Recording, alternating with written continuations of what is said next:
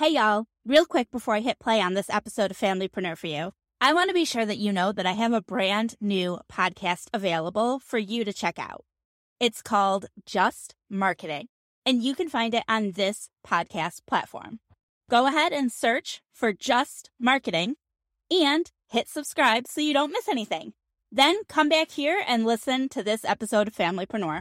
It'll still be here waiting for you.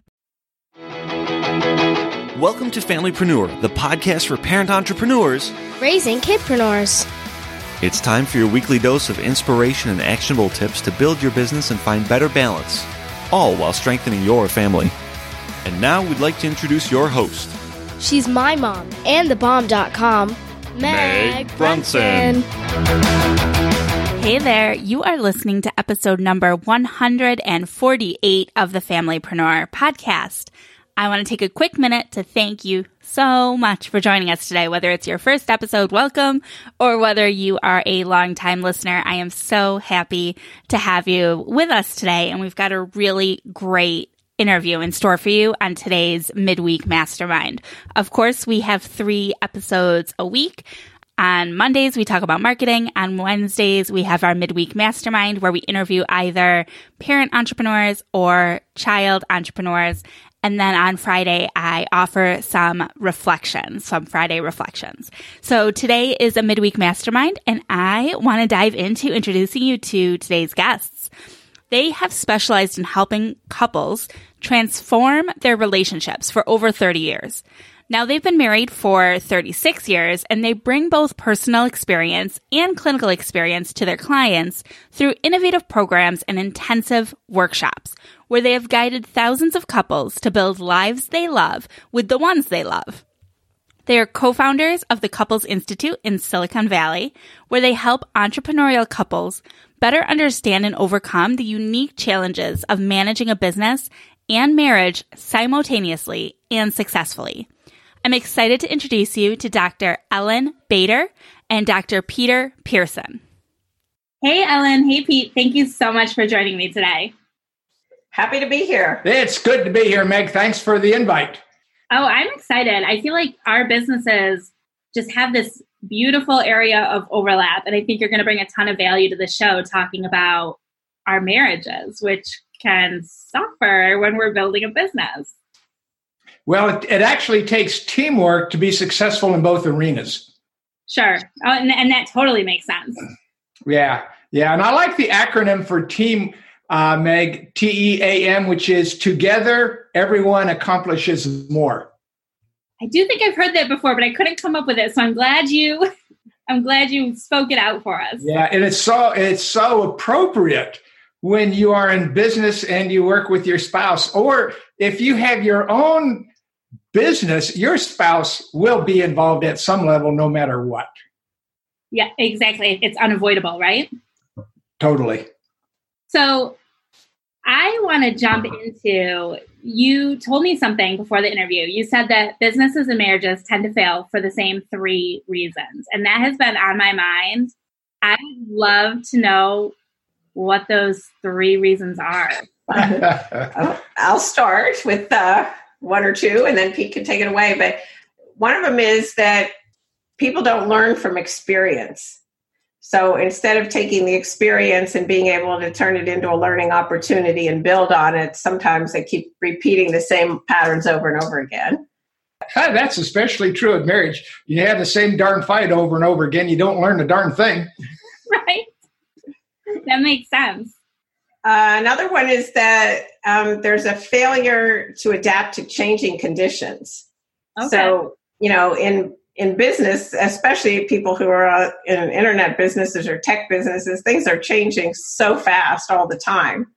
And if there's not an ability to adapt, and the same is true with marriage. And then if couples are working together in the business, there's a constant need often for shifting of roles that needs to be figured out. How about if you do little acquisitions in a marriage, like have some kids?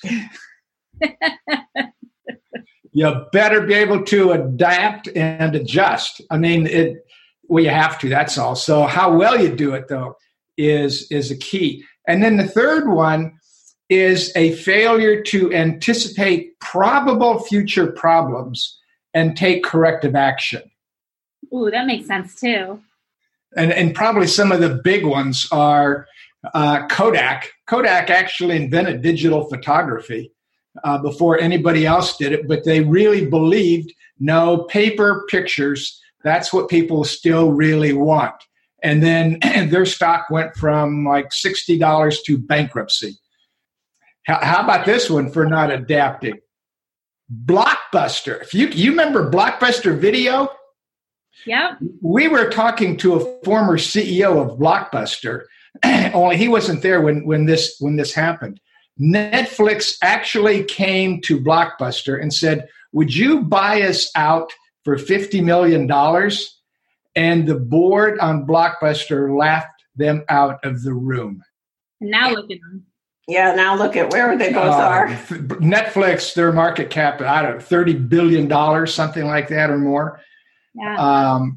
So it's the failure to predict probable future problems and take action. So those are the three. Whether you are in a family, you got kids, we got to make some adjustments and let's try to anticipate them. Take some action. Now, I'd love to know for you guys, did you start your business before or after you had your kids? So we started our business 2 years before our mutual daughter was born. We have actually 4 daughters. We have 2 stepdaughters that were from Pete's first marriage. We have our own biological daughter, and we have an adopted Kenyan daughter. So two of the kids were here and 2 were not. So you had a lot of adjustments. So, a lot of adjustments with that. Well, I love that. We also have 4 daughters over at my house. So now I feel that extra bonding with you guys. Yeah, you don't meet too many people who have 4 girls. Right? I have a friend too who has 4 boys. I'm like total opposite. So with your kids, at what point did they start coming into the business? Like how old were they when they started getting active with you guys? Well, it's kind of interesting. Molly, the daughter that Ellen and I have, when she graduated from college, she did not have a job and she did not have a place to live. So as a transition, she lived with us and she did some work in our business. And maybe it was about 2 months later, it was not working out so great. And Molly said, all right, I can be your daughter. I can live at home. I can work for you. Pick 2. But your question is a good one because actually she, when she was growing up, she did some small pieces of work for us. She certainly saw us being in business together and she would, do projects or things like that. Then like Pete described, she did some work again when she was first out of college. Then for a while, she decided to do her own business. So she was making jewelry for a while and running her own jewelry business. Then she moved on to actually becoming, now she's a marketer and a copywriter. And recently she came back into our business. And she and I have been interviewing some entrepreneur couples together lately. And she said to them, somebody who asked her a similar question, she said, I had to be the one to say I wanted back in before I've really been all in. And now she's kind of really all in. But before that, I would say she saw herself more as like doing projects and probably more because she needed the money. Right. That's interesting. So there was some sort of a switch that once she requested to come back in, there was more commitment.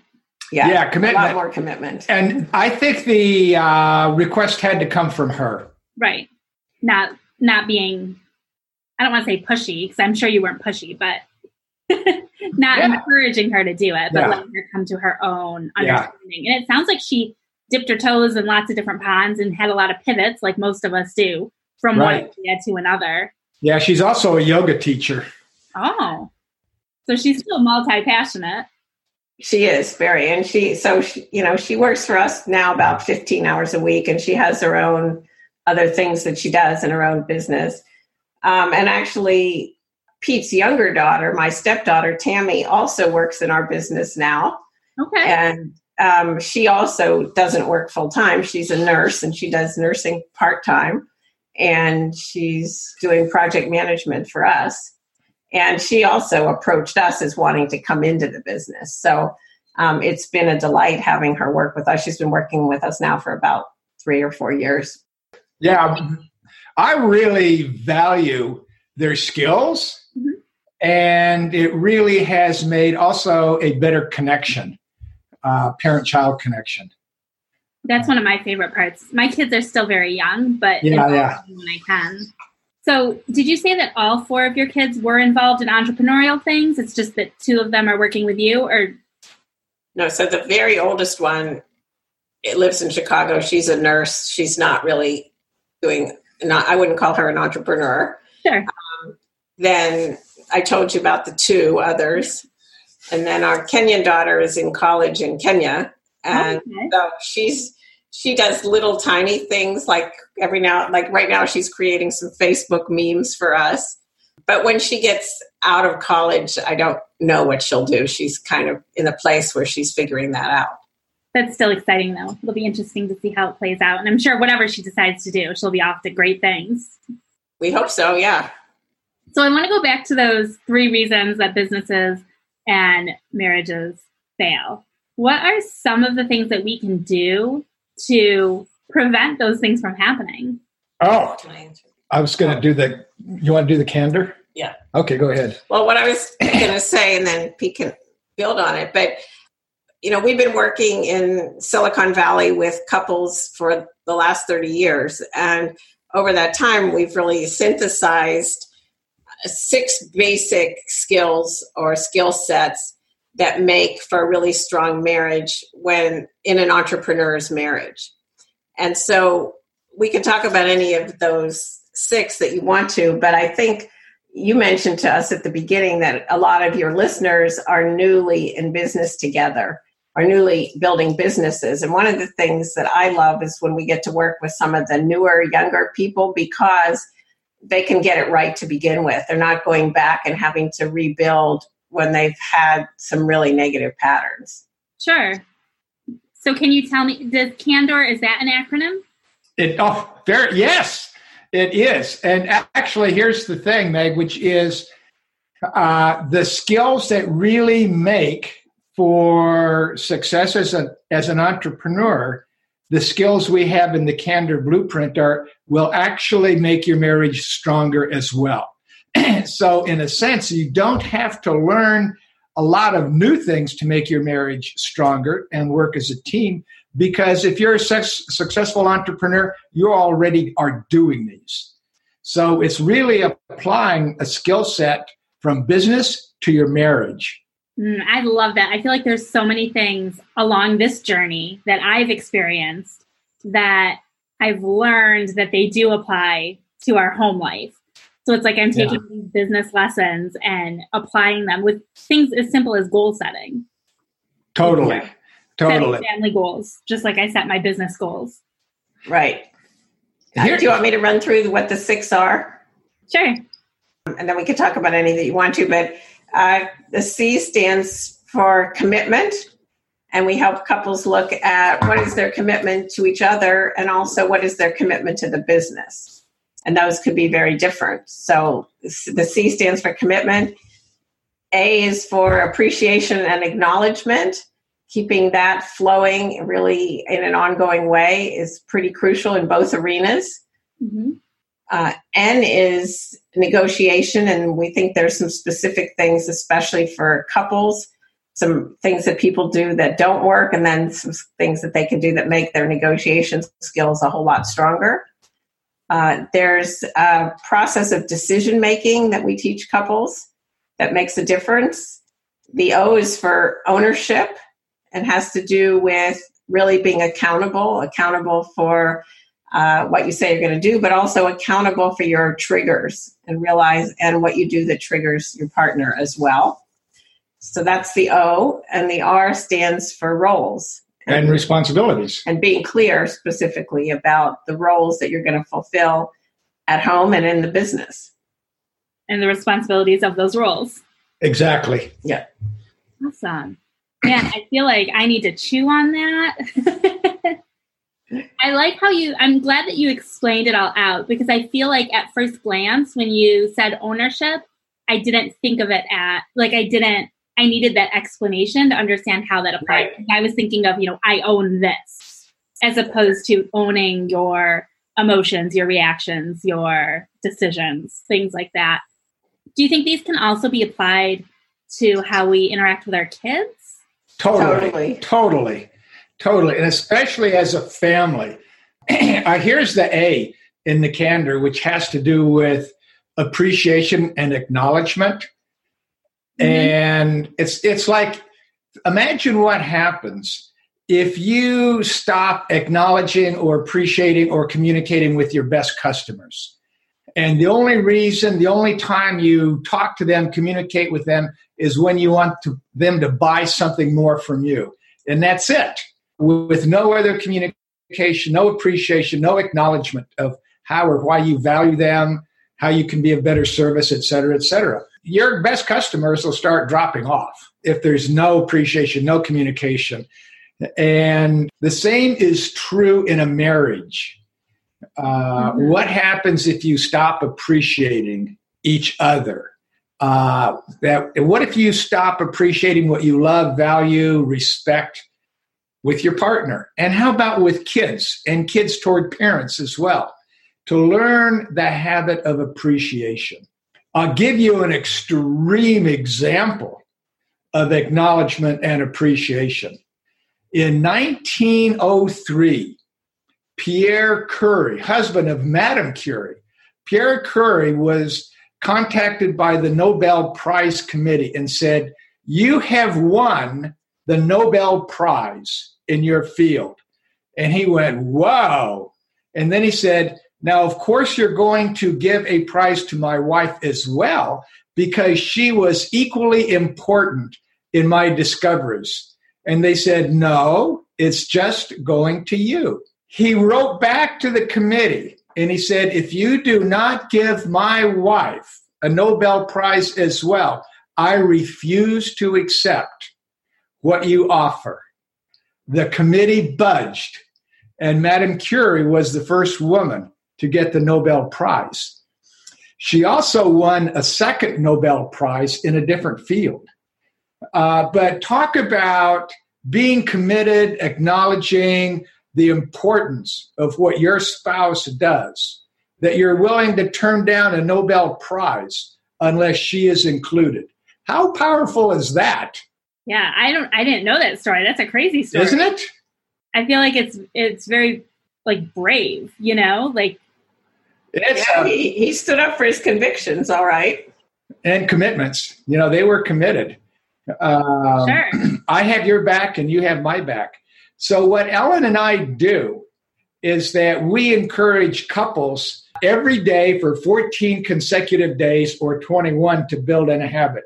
Every day, say something to your partner that expresses how you love, value, appreciate, or respect them. It can be words, it can be deeds, bringing them coffee, washing their car, send them a text message, whatever it is. But every day, it gets your attention focused on what you appreciate and practice expressing it and start to build that in as a habit. And that's a great one to include the kids too.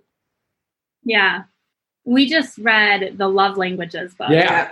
So I feel like that's kind of what that reminds me of too, that acknowledgments is understanding how they want to be acknowledged. Totally, because too many couples unfortunately practice the golden rule, which is do unto others as you would have them do unto you.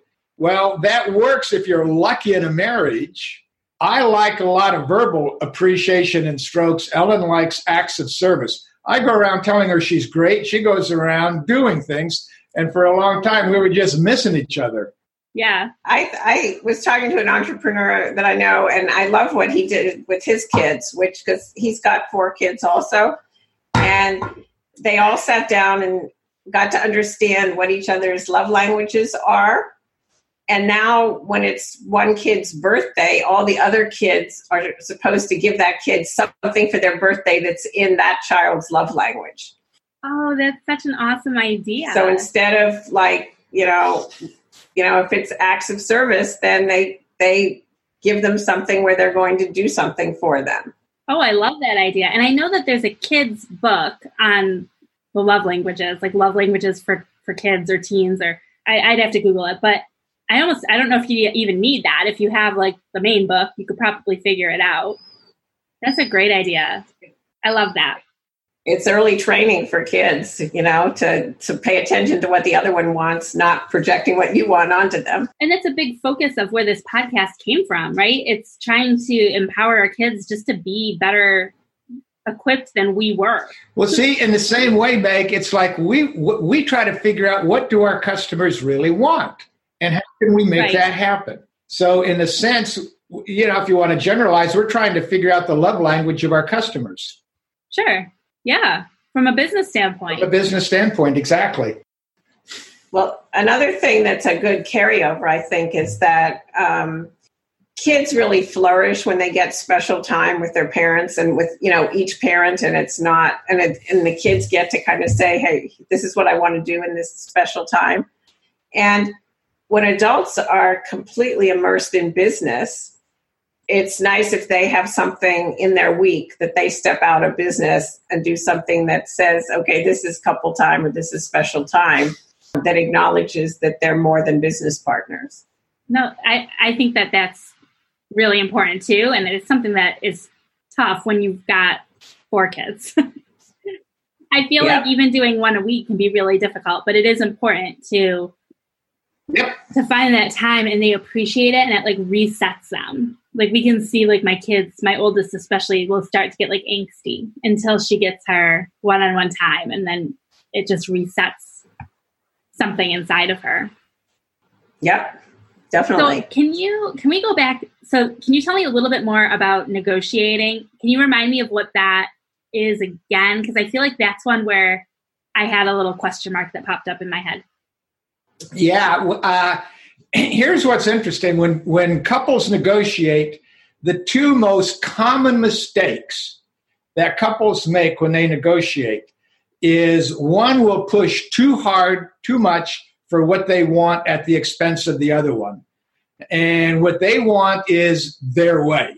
So they push too hard. They call it a negotiation, but they just push too hard. That's mistake number 1.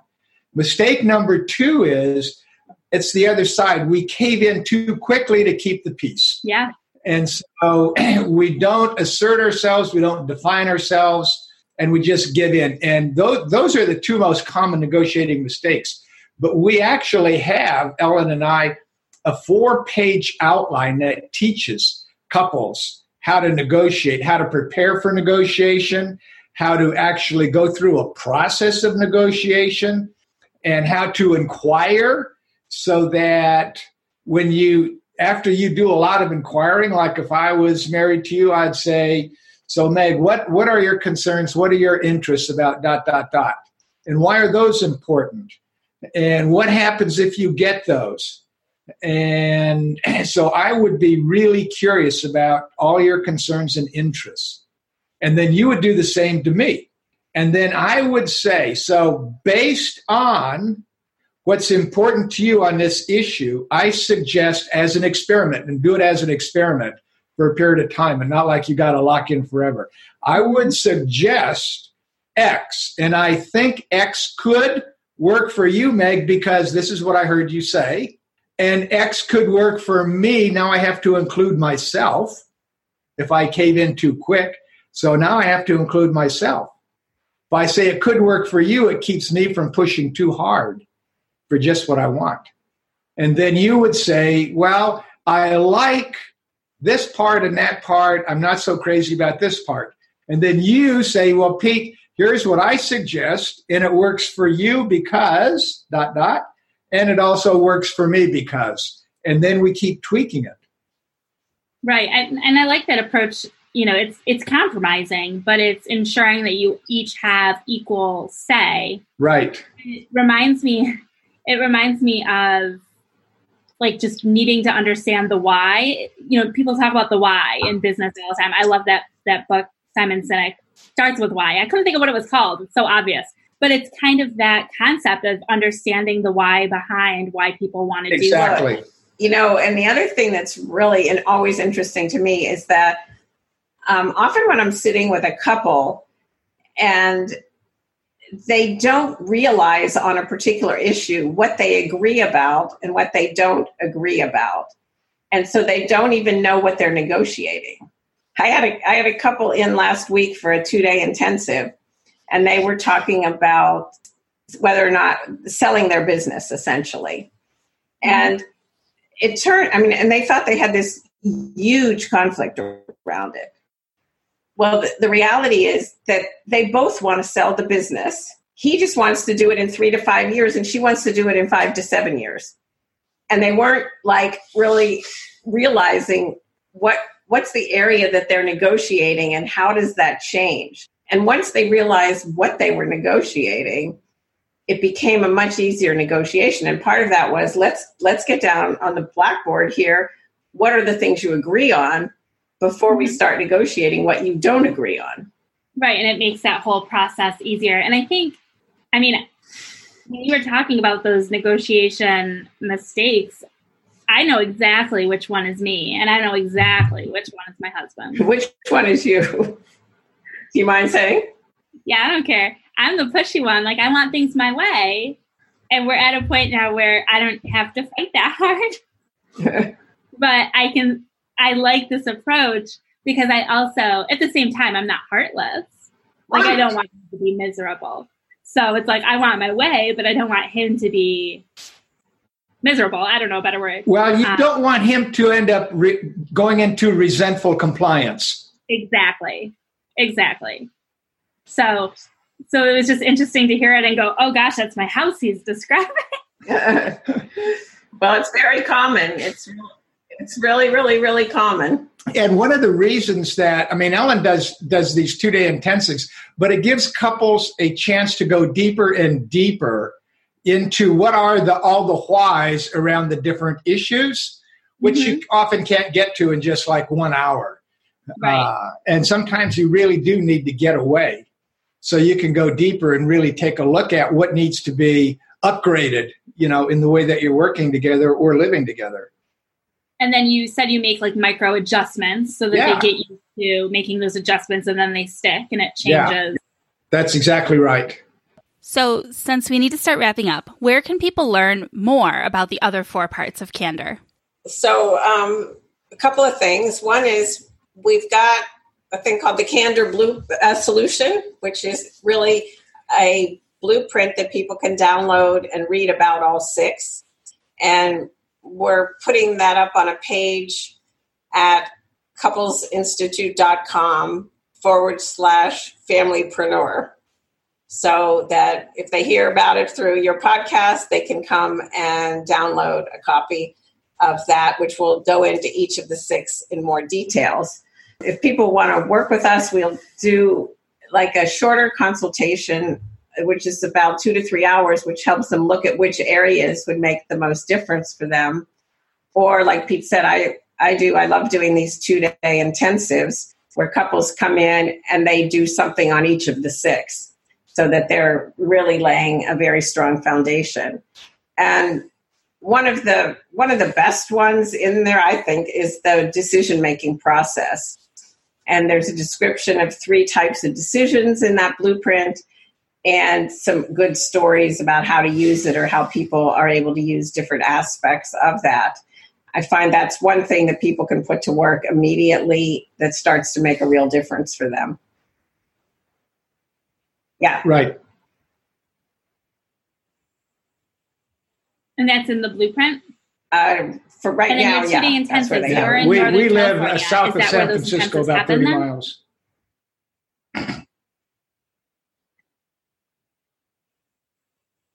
Okay. Well, good to know. I think that would be helpful, especially if people are listening in that area. That might be an extra motivation to look more into and that. And if they want to do the shorter consultation, we can do that on Zoom like we're talking to you on right now.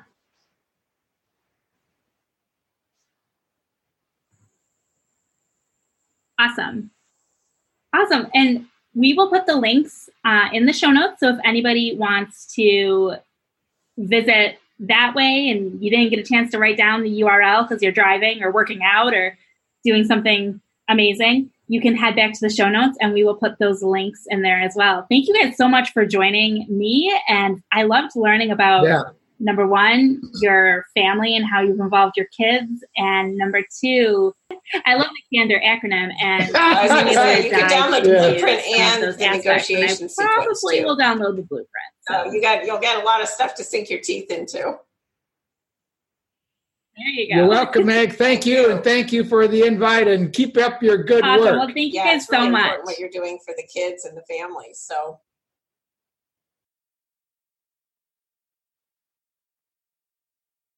Thank you. You will find all of the links mentioned in this week's episode and the show notes at megbrunson.com/148. If you haven't already subscribed to the podcast, I encourage you now to go and hit that subscribe button so that you do not miss another episode. And we will be back with 3 episodes every week: Marketing Mondays, Midweek Masterminds on Wednesdays, and Friday Reflections. Until next time, have a great one. Bye for now.